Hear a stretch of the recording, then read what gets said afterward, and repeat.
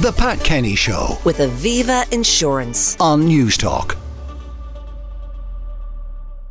Now, it is almost Christmas, and my next guest's newest book may be that bit of Yuletide joy that you need. Author Ally Bunbury is with me now to talk about her latest book, which is called The Love Department. It's all about the love. Good morning, Pat. Good morning, Ally, and welcome. It is all about the love, because it's a love story. And reading it, it struck me it would make a great rom-com. Well, that's part of the idea, but to give you a quick idea, Shillington's is a department store that has been owned by the same family for several generations. It was once upon a time a landmark of grandeur and style, but now the sales are dwindling, and Lando is son and heir, and he's really got to save this family business before Christmas Eve, or Shillington's will be going under the hammer. Under the hammer. So that's the background to it. Now, Lando, he's a handsome devil, of course. He is, of course. Yeah. The name Lando, the only other Lando I've come across is Lando Norris, the Formula One driver. Well, I know I've always loved the name Orlando, but I thought I'd sort of chill it back a little bit by calling him Lando. And what Lando does is he whistles up his Parisian godfather, who is known as Decroix, and he is a maestro in the world of retail. And Decroix comes to Shillington's department store, and the first thing he does is he appoints a personal shopper. Now, this is where Emily comes in. This is it. And she is extraordinarily talented in giving personal advice, as well as shopping advice, of course.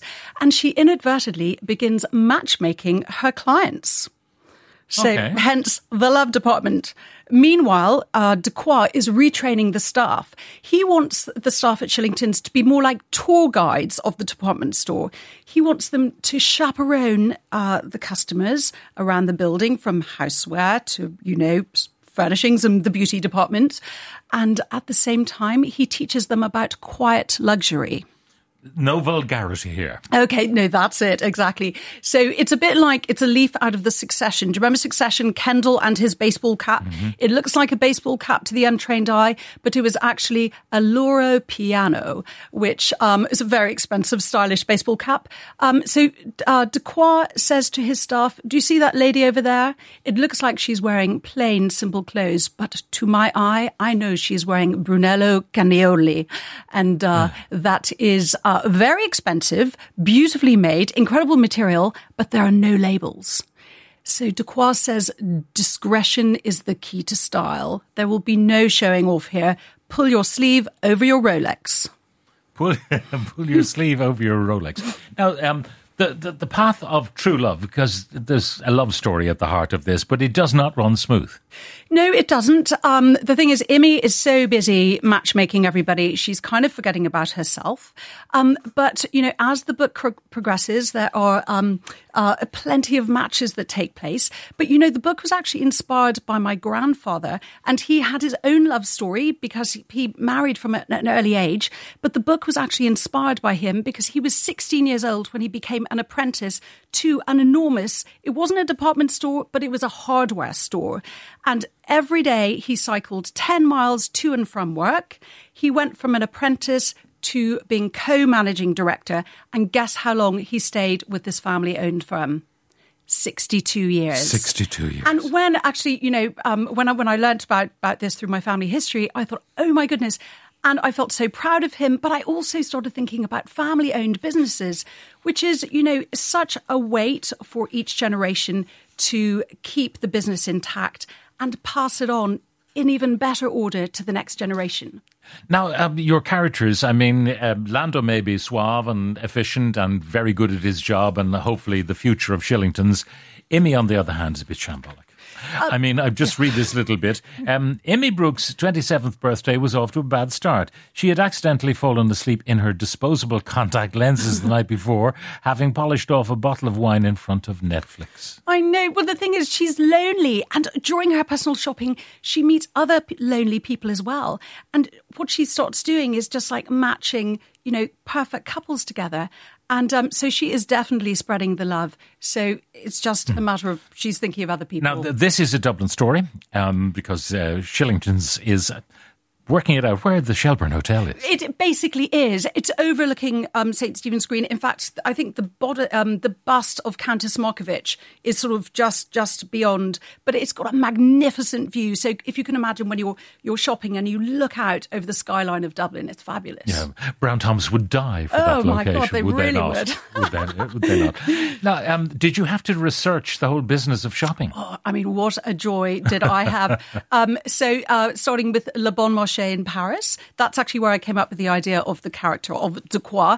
And Decroix always says that everything is exactly as it should be. So he is a perfectionist. And you definitely get that sense in Le Bon Marché.